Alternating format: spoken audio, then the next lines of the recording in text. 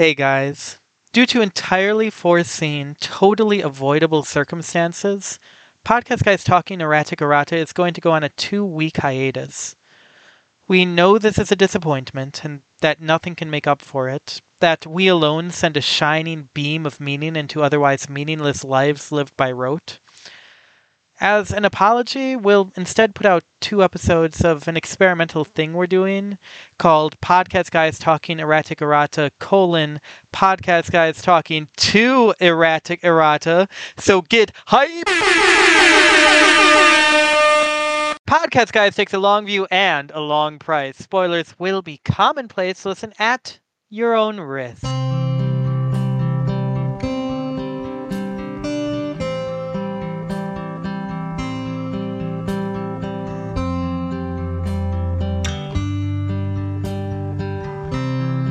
Good morning, faithful reader. Welcome, fortunate seeker. This is Podcast Guys Talking Erratic Errata. Podcast Guys Talking Erratic Errata is a whirlwind reread of a practical guide to evil, where a historian and a literature scholar tackle the big questions about one of the greatest novels of the age, such as who does Killian think she is? What gives her the right? And wait, how less lethal can a crossbow bolt even be? Well, with the expertise of the great never mind.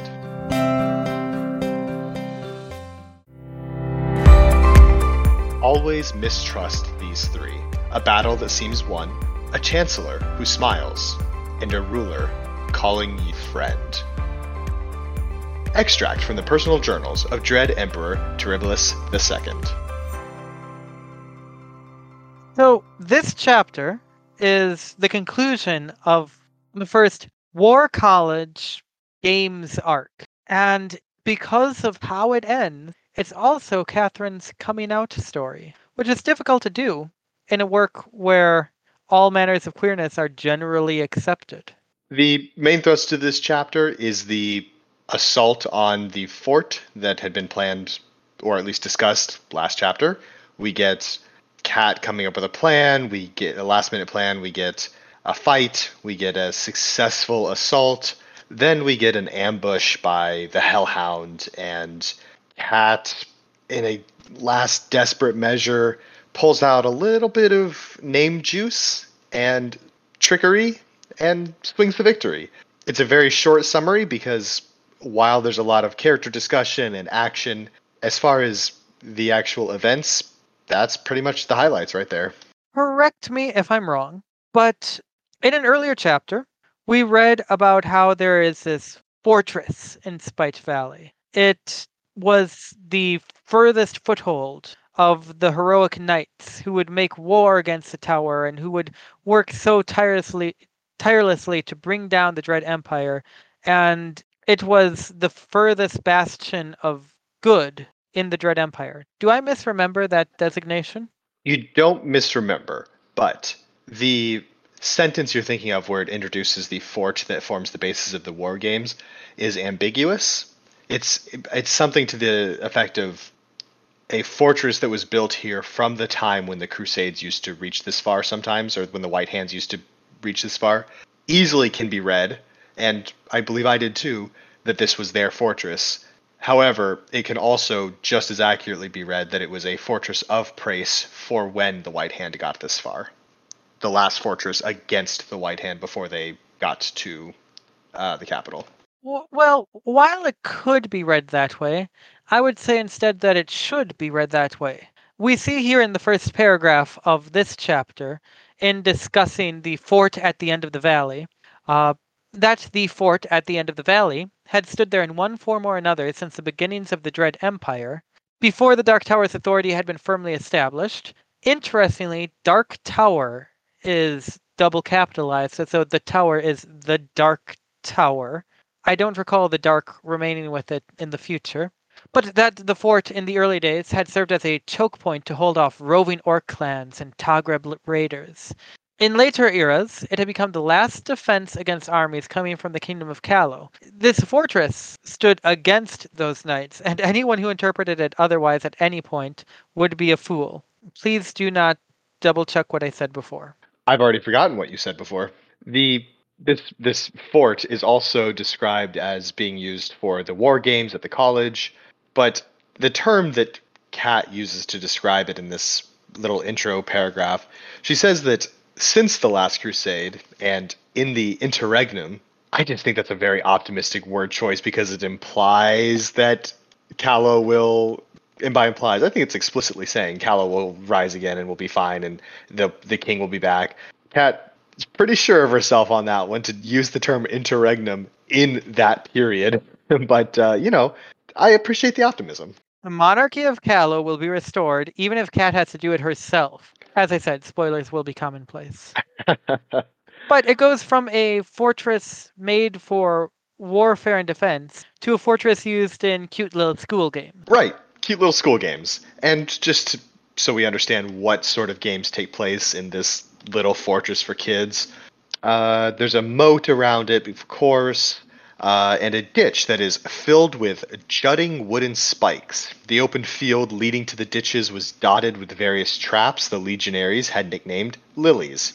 Pits 3 feet deep with a sharpened stake waiting for unwary soldiers at the bottom, hidden under layers of branches and dead grass. Fun game, everybody loves it. It's just you're learning a little bit, you're growing closer as soldiers, and sometimes your entire leg is impaled. Just training. Okay, leg impaled, it's bad. But we know people get hurt. Break their ankles to keep them. They have healers. This won't be a problem. Not a problem, but still pretty spicy, I would say. It's not like anyone's dying. From what Robert had told me, trainees still died in accidents regularly. And I, I do appreciate that Prace is really sticking by their Praceness in this, that they're just all right with, yeah, sometimes these students die. In fact, it happens frequently enough that it's a good omen if a company doesn't lose any freshmen in their first game. It's frequent enough that In their first game. right, exactly. It's frequent enough that if you go out for one game and nobody dies, that's not just the standard, that's a good omen. And on top of that, you've got the fact that these lilies are within range of the walls, and Cat has some concerns over the mages shooting at the soldiers while they cross the fields. But don't worry, it's bad form to use your mages against people in the lily fields. Which, again, it's extremely praise, and sure, these things are incredibly dangerous. We're doing war games with fireballs and spikes that can kill people in 30-foot drops, but don't worry about that. But it's poor form if you use your mages during all of this. You mustn't be gauche. Choose your poisons correctly for the season. Thankfully, while apparently some companies will fire on each other despite this norm if they truly hate each other, Rat Company is not feuding with anyone at the moment, and as Hakram reveals that fact to Catherine, he sounds rather chagrined, which is another one of those examples of Précy standards. This one, not so much horrible or weirdly proprietary, sticking with that, but rather just one of sadomasochistic hubris. You need to be at someone's throat and have them at your own in order to have a full life. It's glorious. It's also just embarrassing if you're so far beneath the notice of everybody else that nobody feuds with you. I wouldn't know. I'm feuding with at least all of my podcast co hosts at any given time.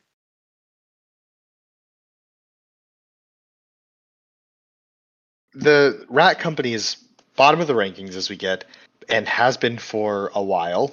11 war games, in fact, because this is game number 12 and they've yet to win, which is striking. We've got Robber, who is the best goblin. We'll hear no arguments. We've got Hakram, the best sergeant in the world at this point. We've got Nock, who I'm convinced is maybe the best warrior we've seen on screen because, not counting the calamities, of course, because the lone swordsman has not impressed. I just, how are they losing so poorly all the time? Well, you do have to remember that at least one of those people is very flammable. Yikes. I understand losing against Juniper. I do. That's Oh, yeah. fair. Right. Everyone does. But otherwise, it's concerning how badly Ratface can mismanage this glorious group. We I mean, Ratface is important to Cat in not just as a friend, but in his actions. And later on in the War College, we learn that he's a pretty bright guy. So he's just great at administration and awful at battle. That's too bad. But I mean, we get a little bit more context here next chapter. But it is rough that it feels like it's basically just Ratface's fault, more or less. Can't just be Ratface, though. I mean, you praise Robber, and I do too unconditionally, and this is a rhetorical device, not actual criticism. But given a whole night, he fashions with his sappers only 4 ladders? How hard is it to make a ladder? Like, how hard is it to make a ladder? What do you have to do to make a good ladder? Do you have any idea? I mean, there are some difficulties. These ladders are supposed to support people in armor, and thus they're moving very fast, which does add impact to the ladder. So You're right. they have to be pretty sturdy. Plus, as we find out soon, they have to be 30 feet tall. 30 feet tall? Well, that's a dangerous height. One would think. And considering how tiny the goblins are, I'm impressed with them now. Wow, Robert must be the best goblin. I stand by that. Best goblin. But still, even with ladders crafted by him, they'll need pretty good odds to take on a fortress. 3 to 1, maybe 4 to 1. Yeah, 3 to 1's the conventional wisdom, but as far as we're aware, we get really rough numbers on the enemy here, but it seems as though we're talking almost exactly even odds, which is rough. But on the flip side, Cat's got a name, and that definitely will come into play in taking this fortress, right? Admittedly, she is the protagonist, so yes. Speaking of that, though, I noticed this, and you might have as well. There are a number of times in this chapter and the previous one, 3 or 4 times maybe, where in reference to Cat, we get a third person in the narration, and I'm wondering, this isn't some kind of criticism here. It's just a curiosity. I'm wondering if when this was originally written, it was in third person, and the editing just missed a couple of pronouns here or there. Cause I don't remember seeing that anywhere else except these earlier chapters and only this chunk of the earlier chapters where we just sometimes Cat is she instead of I, or her plans instead of my plans. When you say it like that, it does give off the vibe. I almost want to reread this sometime and check it out. But that'd be a big project. I mean, legitimately, it only started happening, I believe, in Set, the chapter before this. Which, by the way, we don't really talk about chapter titles much. They're phenomenal through the entire practical guide. When EE does these patterns, these grouped names, they're fantastic. These group titles, absolutely love it. Is this the first of the groups? Let's pull up the table of contents and take a look. It feels that way to me. I mean, 4 through 6 are name role aspect, which it's not the same kind of thing, but they're related. But Perhaps yeah, we should focus more on those chapter titles as we go forward. I, Why do you think this one's called Match? Because it lights the fuse for the whole thing? yep, you got it. Absolutely, that's what it is. Yeah, we get some good sets. Obviously, there's some famous ones later on, but the trio of game set match, fantastic. And we will definitely have to bring attention to chapter titles more as we go forward, even just discussing what they mean, because sometimes they're not exactly perfectly clear. They're great. Across the board, the chapter titles are fantastic. Amazing. So, our dear darling Robber manages to discomfit Hakram by knowing the seniority of Lieutenant Trapper within the first company. And when questioned about why, he says, "We know each other from the Great Goblin Conspiracy meetings." And Hakram laughs, and then after a moment of awkward silence, shoots an uneasy look at Robber. Hakram! To be fair to Hawkram, though, personally, I would put this at probably less than a 20% chance that Robber is joking. Oh, absolutely no way. Yeah. So the laughter, because haha, how absurd, and then the realization, no, that's a very goblin thing to do, and actually, I'm in trouble. And yet, how very fetal of Hakram to be at a point in his existence where he can be made uncomfortable, made to worry by something as simple as a plain threat to his life by knowing too much about the goblins. I mean, yeah, we're what, months, a couple of years, less than a couple of years away from Hakram being just so far above concerns like this. And here he is, awkwardly concerned about Robber's goof. Maybe Hakram's fear is stored in his limbs. That makes sense. Yeah, that checks out. So how do you win one of these war games? As far as I can gather, this one, and there very well could be various objectives, which I think they do imply at the beginning, but this one seems to be just purely get the flag and bring it to your base. They're playing capture the flag. Oh. And what happens if you fail to get the opposing standard, but what happens if you fail to get the opposing standard, but they fail to get your own? It's sounds to be a tie. I don't think this is necessarily a cool and hip strat or anything. I don't think this may be particularly in the spirit of the game. But if I may first read a sentence, the pair of mages I'd rescued yesterday was too exhausted to be of any use, so they were hiding in the woods with the standard. I'd given them orders to hide until the games were over if the assault failed. Better a tie than a defeat if it came to that. Well, just spitballing here, but what if during the games I took my standard and I had a pair of scouts go into the woods, a little risky, go into the woods with it, bury it, and scatter the deadfall over it, and then we began doing the war game stuff. And our standard was, for all intents and purposes, unfindable, unless the mages somehow have standard finding powers that are not displayed in any level of magecraft in the rest of the series. So I think something to note here is obviously the Précy legions of terror are modeled in a lot of ways after the Roman legions, and also just militaries in general. This is what I'm about to say will be generally true, but there's a unit-wide pride in the banner attached to said unit.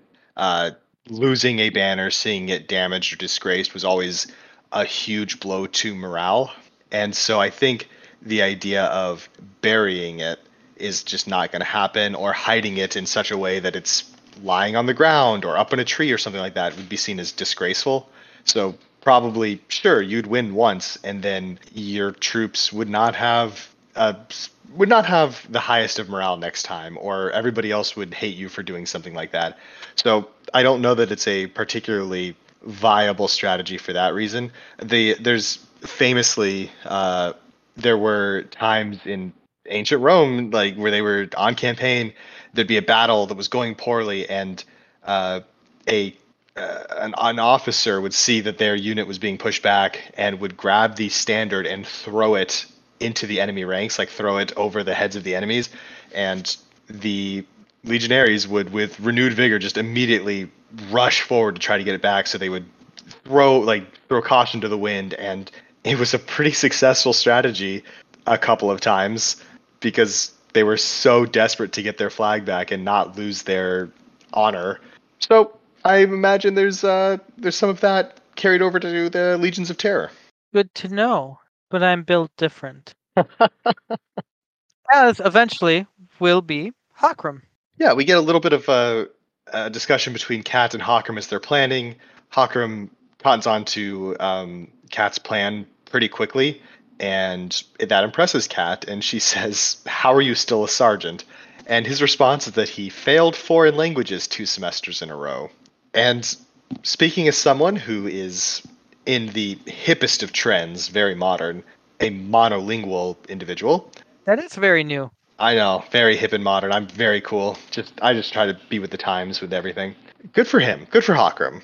Also, Hakram speaks multiple languages, so actually, he's just maybe not good at that kind of class or something.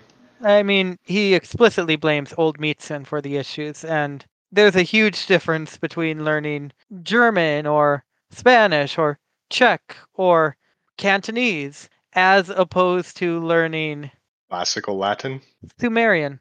even better. You gotta have people to talk to learn languages in a certain way.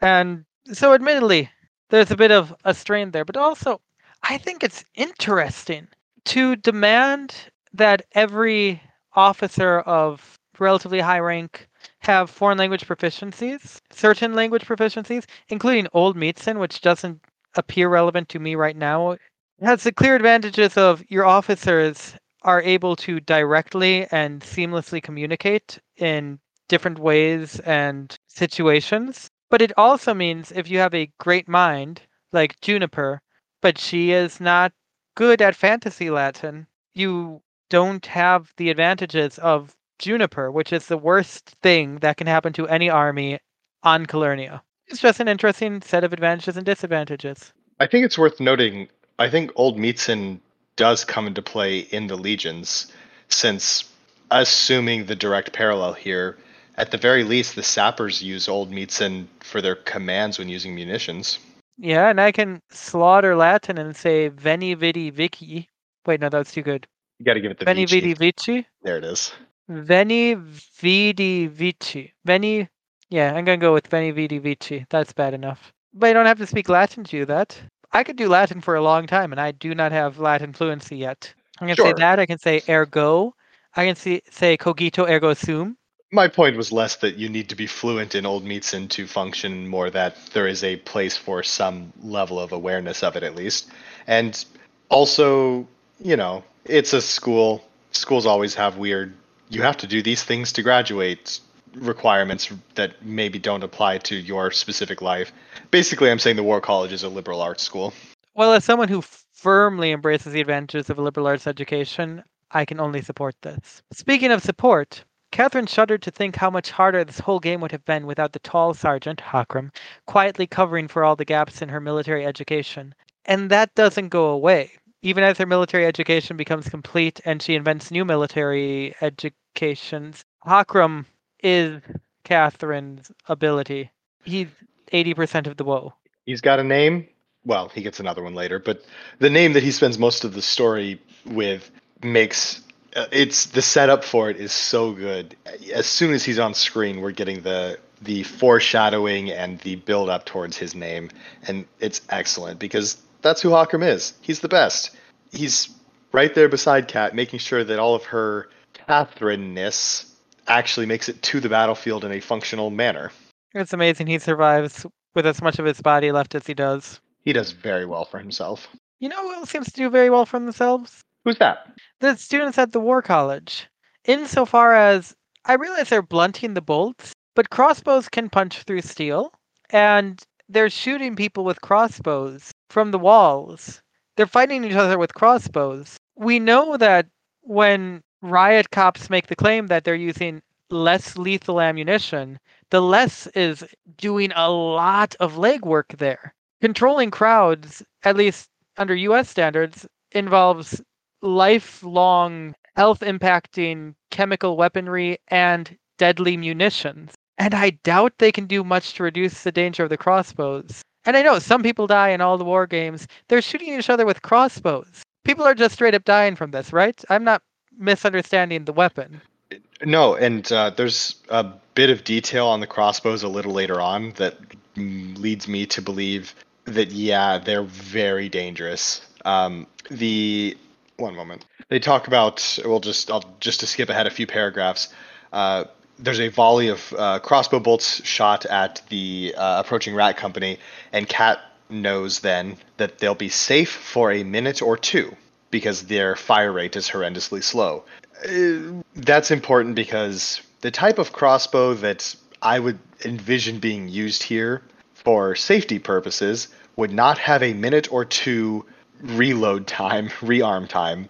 That a minute or two is like the windless crossbow level of reloading, and those things are hefty. Those things are the ones that are like punching through armor, like you mentioned. Those are the weapons that you would expect the Legions of Terror to have, because that'd be the weapon you would want if you were fielding it against, say, knights in armor. So yeah, they're shooting crossbow bolts with an effective range of I think 300 yards, 350 yards, whatever it says. Blunted or not, even if there's no head on it, if it's just a stick, a solid shaft, if that hits a neck or an eye or a head or any sort of soft spot on a body, it's not going to be good. Well, at least there must be a way to defend against such a weapon, right? The legionaries have large shields, which they interestingly use, I mentioned the Roman legions, in a formation that Rome was kind of famous for a while, the testudo, which is fun that they use the direct reference there. They're using the actual Latin name for, sorry, the old Meetson name for the formation, just a direct, like the Romans did thing. It's fun. It's For those not familiar, I don't know how well it's described. It is described here. It's layering shields. It's everybody crowding together. Some shields on top, side, some to the front, basically making you more or less immune to arrows and bolts and things like that. Now, I will admit openly I'm not really familiar with the term testudo, but I do know the word testudine means of or relating to turtles. It means turtle, right? They're straight turtling? Tortoise, but yes. Fantastic. So they've got turtles advancing. They've got crossbow bolts raining down. How's Catherine taking it? Well, we get another finger clench, so I'm adding that to the tally. Okay, what are we at? 3. 18 chapters? One every 6 chapters does sound about right. So about 100 times in the series? That doesn't feel like enough, actually. I'm. This is the most exciting thing. I'm really glad that we're keeping track of this. It's going to be wonderful. I'm really glad that we are keeping track too. Good job. Following that, there's another there's the volley of crossbow bolts, and I'm gonna mention it. It's a pet peeve of mine. I'm gonna bring it up. It's not a big deal. The call is First Company Fire. Now, the order to shoot weaponry being fire is a pretty recent development. Translations aside, of course, because Hmm. one does not fire a bow. Fire has no place in the operation of a bow, a crossbow, a catapult, a ballista. You don't have fire. Fire comes from firearms, from gunpowder. And And we know Prace had it. Very briefly. very briefly, See deicide from last episode. it's we use fire today. People use fire today to mean to fire a bow or fire a crossbow, but that's simply because we treat fire as a synonym for shoot, thanks to guns. When there are no guns, this happens all the time in movies and books and things like that, TV shows where it's fantasy or historical. There's no guns yet, and people are saying fire. I'm willing to cut this a little slack because there's a very real chance that this is goblin related, even without gunpowder, various munitions.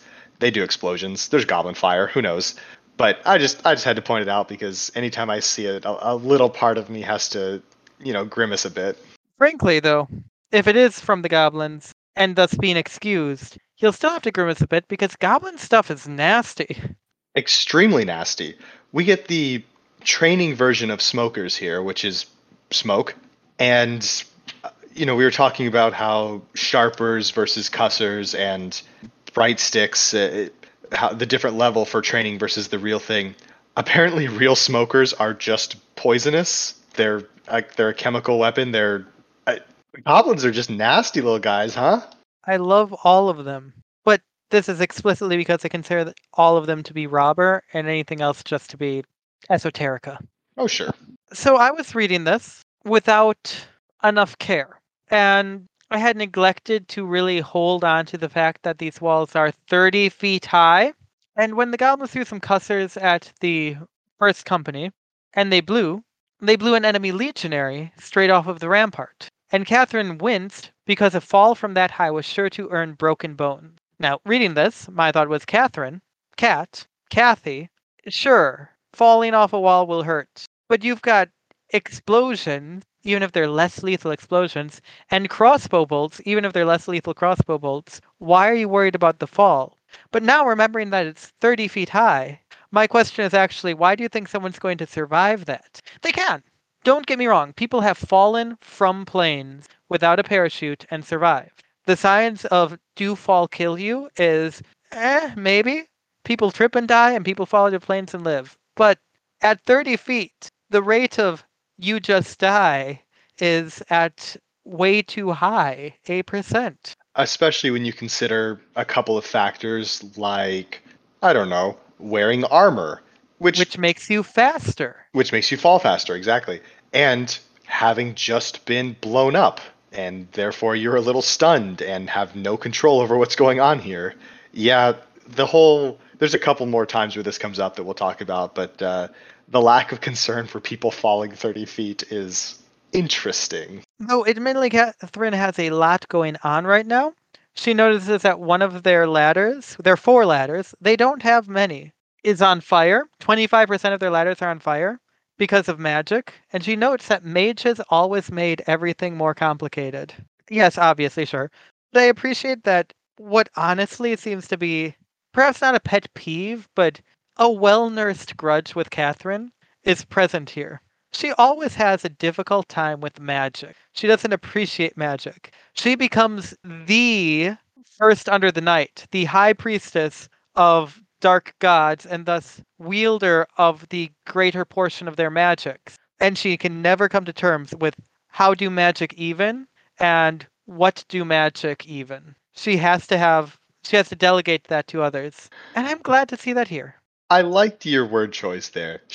Has to, she has to delegate the understanding of magic to people like, I don't know, the Hierophant, or at you know some of the foremost experts in magical theory and magical praxis.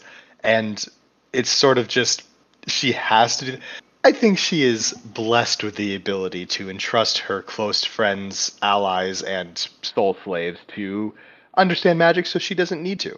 I agree with everything but calling Catherine Foundling blessed, Okay, fair enough. though she's certainly a blessing to those around her, with some exceptions. Yeah, Kat charges into this fort, and one of her first orders once they've taken the wall is wounded get left behind. Now, I've never been in the military. All I know, Congratulations. thank you. All I know about it is second or third hand at best. But I am given to understand that this sentiment is not a popular one among soldiers. It it seems as though Kat's running in and just saying, "All right, everybody, if you get hurt, that's too bad," and expects that that is going to be the command that helps them win the battle rather than the one that shatters morale. But I guess when you are Cat, it works because people trust you. Plus, she knows that she's not going to get hurt, right? She worries, actually, that she might be taken out by a lucky crossbow shot. And she takes me- she takes measures to avoid it. She makes sure her shield is brought up, blah blah blah blah blah. But I wonder aloud for you to consider aloud with me for our audience. Would it be possible for her to be taken out by a lucky crossbow shot? Not taken out by a crossbow shot, but would a protagonist of a story, which she certainly is here as the only named, be able to be taken out simply by a lucky crossbow shot? I know the immediate thought is, well, the Shining Prince, the Exiled Prince, the guy who has a really bad time with helmets, or lack thereof, gets taken out by a shot, but it's not a story of a lucky shot. It's a story of hubris in the face of another story's cleverness. Named can die to the mundane, but not. But can they die to the incidental mundane? I uh, I don't know. I think for Catherine specifically, that's tough because she is wielding the weight of the in-universe story and also wielding the weight of the actual story, the one we're reading. So for her, probably not. I do think that named can die by, I'll use the word random chance, by things happening, especially on a battlefield, because as far as we can tell, reality, the term that Catherine always uses is that reality nudges things when it's not the named actually actively taking a role in changing things. If they're not burning an aspect or using their named strength or what have you, or if it's not a skill based thing, it's little nudges here and there to move the story in the right direction. And I don't know how many little nudges one can count on in a battle. It seems like named can just die sometimes, especially it probably depends on the name. If you're the champion of the West and you are in a border skirmish to the north or something, you probably don't die from a random arrow because that's not your story. But if you're in the big battle, you could get hit with one and that hurts you. I don't know. Hard to say. I feel like the answer is probably no for Cat in this instance, but names can't be immune to random chance, right? That doesn't feel right. I don't know, because there's story. But if we do want someone to just randomly die, because I guarantee you she just dies, Catherine climbs up the ladder behind someone. a pale-skinned girl whose name Catherine did not know.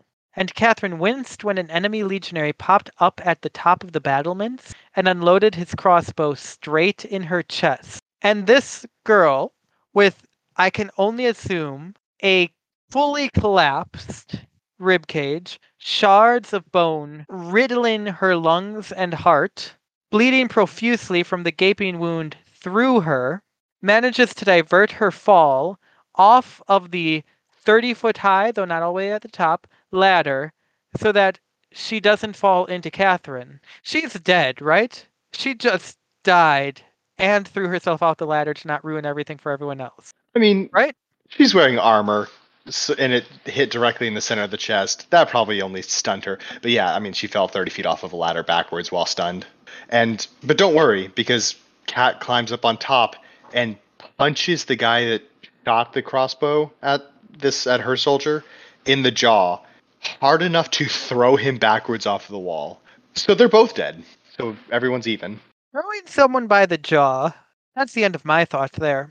Catherine tells us early on that learn doesn't seem to apply to her swordplay, and I made the proposal a few chapters ago that perhaps she only felt that way because of the sheer scale of difference between her and the generation long top of their game, always practicing greatest in the world outside of, the saint, swords people she was working with. And I'm going to upgrade that from a theory to a certainty because she's at the war college. She's fighting against practiced and skilled people who are practiced and skilled, and specifically against those in Juniper's company, the best around. And as she battles someone on top of this wall, she determines, quote, my adversary's defense was sloppy. And sure, I'm sure there are various degrees of sloppiness among all of the soldiers in the war college who are students, even in Juniper's company, sure, whatever. But Catherine is 2 weeks into her sword training, and she's judging a student in the war college in the best company who has presumably not joined up in this battle like she has as sloppy. She has definitely had protagonist level jumps in skill. I'm unwilling to see this another way. Hard to argue with that for sure. She's learning sword play very quickly. Sorry, not sword play. She's learning how to kill people with a sword quickly. She's also her awareness of what a good stance is and what proper fighting looks like is probably outstrips her actual ability because of who she trains with. But yeah, I think you're right. Okay, if you agree with me on that, can I kind of disagree with the text again and have you continue to support me? Go for it. Cat has Hakram. Cat has Robber. Cat has Knock. Cat has Killian, even. And that means Ratface has them all. Ratface, who we know is an effective administrator, but apparently a loser when it comes to being captain. So we understand Ratface must be doing something wrong. But then Cat tells us here, I might not have liked Ratface, but I had to admit that the captain had drilled his legionaries superbly. So not only do we know he has some of the best individual on the continent, but he's drilled his soldiers superbly. He's made his troops the best they can be, and they can't win 10% of their games. What is the underlying malfunction here? I'm shocked at his incompetence. He truly must be terrible at battle plans, at strategy. I mean, leaving himself susceptible to overnight ambushes, maybe just a thought. That's not great. Well, at least, it's against Juniper, so it must have been a very exhaustingly planned and carefully structured ambush and not a spur of the moment thing. Right. The joke here, dear listeners, is that later in this chapter, Catherine determines that it probably was, in fact, a spur of the moment thing. Though I don't think Catherine ever knows, because Catherine just makes assumptions and Juniper is better than her. Without a doubt. After the initial melee on the walls, we get Kat saying that the melee had cost one wounded, and it's not who you think because she looks at a legionary who's nearby, meaning she's A not dark-skinned legionary, too. right. Specifically me, not the pale-skinned girl. Right. She's saying one wounded and specifically not referring to the girl who got shot in the chest and dropped 30 feet. So Kat's just counting her as dead, I have to assume. Because she is. She absolutely is. But Catherine getting people below her killed, totally standard, acceptable behavior, I think. What is unacceptable is something that happens soon afterwards. Cat meets up with Killian, and there's a bit of discussion, a bit of yelling to get the soldiers ready to fight. And Killian says, "That good enough, sir?" as a response to Cat wanting to make sure that the soldiers are ready to fight. And Killian says this with a cheeky smile. And I have to say, Killian, stop flirting in the middle of a battle. You're not the woe. You don't have that right. It doesn't become you. It's beneath Cat. Come on. There are very few people who can flirt with Cat in the middle of the battle, and you're not one of them. Shameful stuff. Disgraceful. Almost as disgraceful as Catherine just accepting that things have gone so well for her to the point where she invokes the hammer of the narrative to come down on her in a bit by saying the whole thing was going off much more smoothly than I thought it would, to be honest. No point looking a gift horse in the mouth. And fam, this is a Trojan gift horse. I came up with that myself, but I'm sure someone else has before me, but I'm proud of it. And I would like everyone listening right now to go to the Discord or the Reddit and praise me. Thank you. It's important for my self-esteem. It's very good. Or the Twitter, I guess. I'm really not picky. Plus, it doesn't take long past this point before Cat realizes that this was maybe a bit premature and kind of calls knockout on this exact kind of perspective on the battle. But for now, let Cat bask in the glory of something going far too well in a story where things like tropes are ingrained into reality. Nice job, Cat. You did it. Well, job, Cat. You did it. Fair enough. Cat, But she's though, still learning. she is, and she's still developing her command style, I suppose, and we get a little bit of that. She's talking about who's going to stay behind to hold off, like up a rear guard as they flee the fort with the enemy standard. She argues with Killian back and forth a little bit about this, and finally she admits that fine. The captain, or sorry, she's not captain yet. The sergeant who's making all the decisions should leave. Killian can stay behind. She thinks to herself, but that's why you, Black Knight, sent me here, isn't it? So that I'd learn that sometimes you being in charge means making decisions like this, sacrificing in a real war, the lives, but here, the safety of your troops for the bigger picture. And it's good to see this. Kat is taking this seriously enough to treat it as a learning experience and not just, I'm doing this because my boss, mentor told me to. She's developing a bit of her command philosophy. There's like lines of sacrifice that are acceptable, lines that are maybe that she's not comfortable with, but that you sometimes have to do. So it's cool to see that sort of develop here, because how willing Kat is to spend the lives of her soldiers throughout the story shifts here and there, and she's constantly wrestling with that decision. And here we are in chapter 18 with that coming up already and forcing her to kind of grapple with that. I feel the entire trajectory of book one of A Practical Guide to Evil is really the chipping away of Catherine's moral foundations, or at least that which she thought were moral foundations, destroying all of her simplistic, uncrossable lines and giving her a much more nuanced view of reality, which allows her to become, as well as commit, great atrocity for the good of all, except the ones who are dead.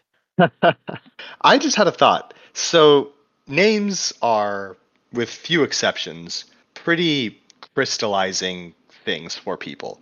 You gain a name, you take on the mantle, and that's who you are. You physically look like the ideal version of yourself or of that role. You don't age if you're a villain. Kat, though, gets her name young, which I can't imagine is uncommon. But she, throughout the story, grows a lot. She changes a lot. Her worldview shifts. Her willingness to how to treat other people in certain ways changes. How she commands changes. How she fights changes. How she values lives changes. All of these things are expected in a story. Somebody grows up, they mature, they have more experiences. Paradigm shift. Great. But a lot of names don't feel like they can do that in the same way. And I'm wondering if Kat has an advantage in her kind of rotating cast of names and semi names that she swings throughout the story, that constantly shifting what her mantle is gives her the ability to view the world differently as changes happen. I have no idea how we will do this, but, and listeners, say it with me, we will have to keep an eye on that because honestly, that's fascinating. And it's not a particularly researched or well thought out idea. Like I said, what you said spurred the thought. So yeah, I'm curious to see if we can point to that as we go forward, or if it's just an idle. That'd be neat if. But speaking of Kat changing her view, her perspective as she learns more, also being Squire probably helps with what I was talking about. She's got learn as an aspect. Anyway, she just a moment ago we were talking about how she was saying things were going well and was all right with that. And then we leave the fort. We're moving. Kat has a couple of realizations that things are going too well. And Knock drops the so we got lucky. It happens. First No. first of all, there's a difference thinking, wow, this went better than I expected, and verbally brushing off somebody saying, this is about to go bad like that. But Kat is instantly like, no, Knock, you're wrong. We've been played. She know she's moved on from her thought in the fort to where she is now very quickly. And so we got lucky, it happens. Not great. And then Knock's response to Kat saying, no, there's things going on. We've been played. He says, you're thinking too hard, Callow. Juniper's good, but there's no way she's that. And the sentence ends there because things happen. Because Knock spoke them into existence with his utter unawareness of how reality works in this setting. And it's great. I love Knock so much. And Catherine's reaction to this, or Catherine's narration of things going wrong, begins with, in an unpleasant concession to the universal laws of irony. And frankly, that is 2 words too many. These are just the universal laws. That's how the world works. Like, And, yeah. what Knox said is not something you should say in real life, because everybody would expect that would lead to something bad happening with the knowledge that it doesn't really work that way, but come on, don't do it. That's literally how it works here. He's it's explicitly how the world works. Because of Nock, we get to see Juniper. And I've been trying to pay attention to the opening descriptions of all the major characters. I think you can make the argument that Juniper is a major character. And I don't think you can make the argument that she's not. So, what is she like? Let's find out. First among the silhouettes who appeared at the crest of the hill we'd been about to start scaling was a large orc in legionary armor. Great. What does she look And like? later on, we find out she's got a smoky voice, which, okay. Hello, Juniper. So are we just imagining generic orc in armor? So in this context, generic orc? But with a smoky voice. I mean, maybe we get some more description of Juniper later on as she becomes more important. Right now, Kat doesn't have a lot of reason to pay a lot of attention to her, right? She's the enemy captain. But yeah, she's very generic right now. I hope we get a little more. I don't recall. Again, I'm not a very visual guy, so I have no idea who's described or who's not. I'm excited to find out and immediately forget after mentioning it on my podcast. So, time for theories. All right. Juniper says, the tactics manual says I should offer you a chance to surrender, since you're both surrounded and outnumbered. Is the tactics manual a war college thing or a legions thing? And is the existence of this clause specifically because of those very same fundamental laws of irony, which mean a surrounded and outnumbered foe, when pressed, will suddenly seize victory from the jaws of defeat, and therefore, by offering surrender and only continuing battle if forced, you're actually improving your odds of winning by not forcing yourself to lose by pressing a victory already won. I think the tactics manual is Legion wide since it's referenced again, or it's referenced already, and I believe they explicitly say that it is the Legion tactics manual. And it is important to remember who wrote the manual in large part. So yes, Yeah, our boy. Right. There's the story side of it for sure. Like that weighs into everything that's going on here, and it definitely weighs into that. However, it's also just generally the right call to try to get a foe to surrender. Surrendering, getting even a small group of enemy soldiers to surrender does a lot more for you in terms of a war, a battle, a campaign, than fighting them. The Okay, but remember when the descendant of the legions, the army of Callow, surrounds and outnumbers the dead king? They don't offer him a chance to surrender. That's true. Wow, Kat really broke with the tactics manual there, so that's on her. Wonder what her father would think. Wait, she killed him. Oops. But Juniper makes the offer because the manual says to, and she hopes or expects that Kat is going to refuse, and then uses the language, I get to crush you lot while still getting full marks.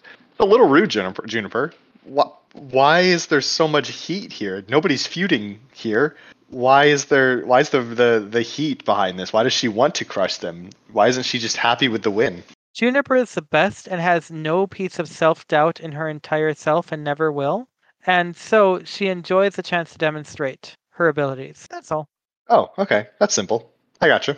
But you know who also has no doubt? Nock. When Catherine asks how long her battered, bedraggled, and extremely limited supply of troops can hold out against Juniper's more numerous, more rested, and more better troops, he says, For you, Callow, will last till sundown. And I gotta say, Catherine has very quickly won him, even if he briefly doubted her analysis of the situation. He is hers, and I'm sure they will remain close and effective collaborators through the end of the seventh book. Eighth book? Seventh. Last. And he's immediately followed up with Nilin, who doesn't really take a large role in the story at all. I don't recall this character at all following the War College, frankly. And pragmatically, Nilin He doesn't says, last long afterwards. yeah, well, Nilin's response to the "will last till sundown" claim is a quarter hour. I I don't know who this man is. I don't know what becomes of him, but I think I love him. You're not going to like the March for Dark. Don't tell me that. Oh, okay. You're going to like the March for Dark. Thank you. It is a very good arc, actually. I like most It of the makes you arcs in think this book. devils are serious. But, you know, pretty much anything is serious if you encounter it the wrong way. Even inanimate objects, even trees. Yeah, we talked about how lethal these games are and things like the lillies and fireballs and crossbow bolts, but Why do you say all of those horribly deadly things as though they're just light little vagaries of the art? because Juniper, whereas all those things are built into the war games, Juniper has crafted a trap here, which, first of all, incredibly well prepared in advance. The Hellhound is astounding. In this area, she has cut down trees and had the branches strips of these logs would roll. These are full trees ready to just crush everybody if Kat didn't agree to the surrender. This isn't we have more soldiers. She was just going to roll them over with trees. And these are used because obviously Kat has a trick here. She's going to grab the standard and they're going to run for the point where they have to plant it to win. It's this whole exciting sequence and the logs are let loose and Kat reveals that she's from a long line of people who are incredible jumpers. And Hakram is hit by one of these trees, and we get two phrases that should never be side by side in the same Uh-huh. sentence. We get crack of bones and in the chest. Oof. He's fine, of course, because next chapter he's just big chilling with everybody. But boy, does that sound like a rough thing for Hakram. Maybe that's why he cuts off his own hand later. He just has a completely different set of context for, you know, suffering. Maybe he gets a prosthetic chest here, and we really get a ship of Hakram situation. But after Catherine does her best imitation of Jumpman, the man that jumps in the Donkey Kong arcade game, Hmm. which I'm not very good at, but I can get through the third level because of the secret Donkey Kong arcade game in Donkey Kong 64. Juniper reacts fantastically. She is there to personally deal with Catherine. She's the captain, she's got to do something, but she's also no fool. And she meets Catherine with, quote, a cautious sword stroke. Juniper's going to try to deal with her best she can, but she also knows she might not be able to can. And it's that kind of willingness that goes far. And if you can couple it with a never give up attitude, you're unstoppable. And immediately after Catherine rams First Company's standard into the socket meant for it, we read, "There was a heartbeat of silence. The game is won. Before Juniper rammed into my side, crushing me under her weight. But then lightning streaked across the sky once, twice." Juniper is going to keep going until right past the last. And that is a woman I would be willing to watch other people march to the mouth of hell under. Juniper is absolutely something special. She's a pleasure to read about throughout the entire thing. And here she's just an angry little orc, you know? And by little, I mean massive, because she's an orc. 2 feet taller than Catherine, I believe, canonically, in these few pages. That sounds right. But what also sounds right is that we are out of time for today. Join us next week on Podcast Guys Talking Erratic Errata as we discuss Sin grace. and redemption. More like damnation, am I right? Wade in their blood.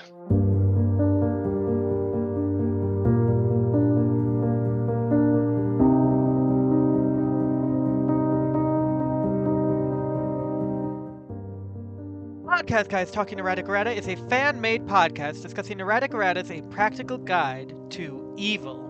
Check out the full serial at practicalguidetoevil.wordpress.com. Intro music for this episode was The Cradle of Your Soul by Lemon Music Studio. Music for the epigraph was Motivational Corporate, Short by Light Saturation. Outro music, which even now is elevating my voice to the realms of the divine, is Price of Freedom by Daddy S Music. The music is provided by the generous license of pixabay.com/music/. Go and support all the artists who make this work possible by providing their stories and sounds free of charge.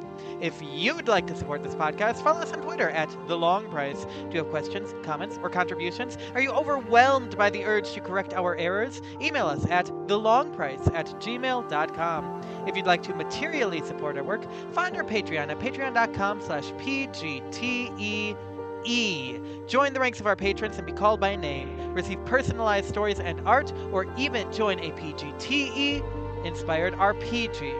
We implore you don't consider joining unless you're already supporting the artists who make this all possible. Special thanks to our patron and liege, always the claimant, never the named, as well as the hordes of cattle below. Next week, Chapter 19, Pivot.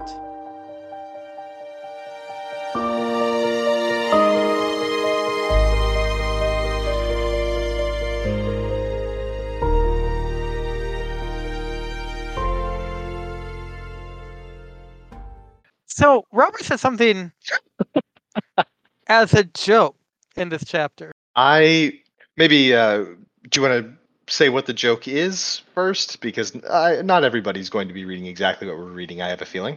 So, Robert said something as a... So, Robert. I heard that one too.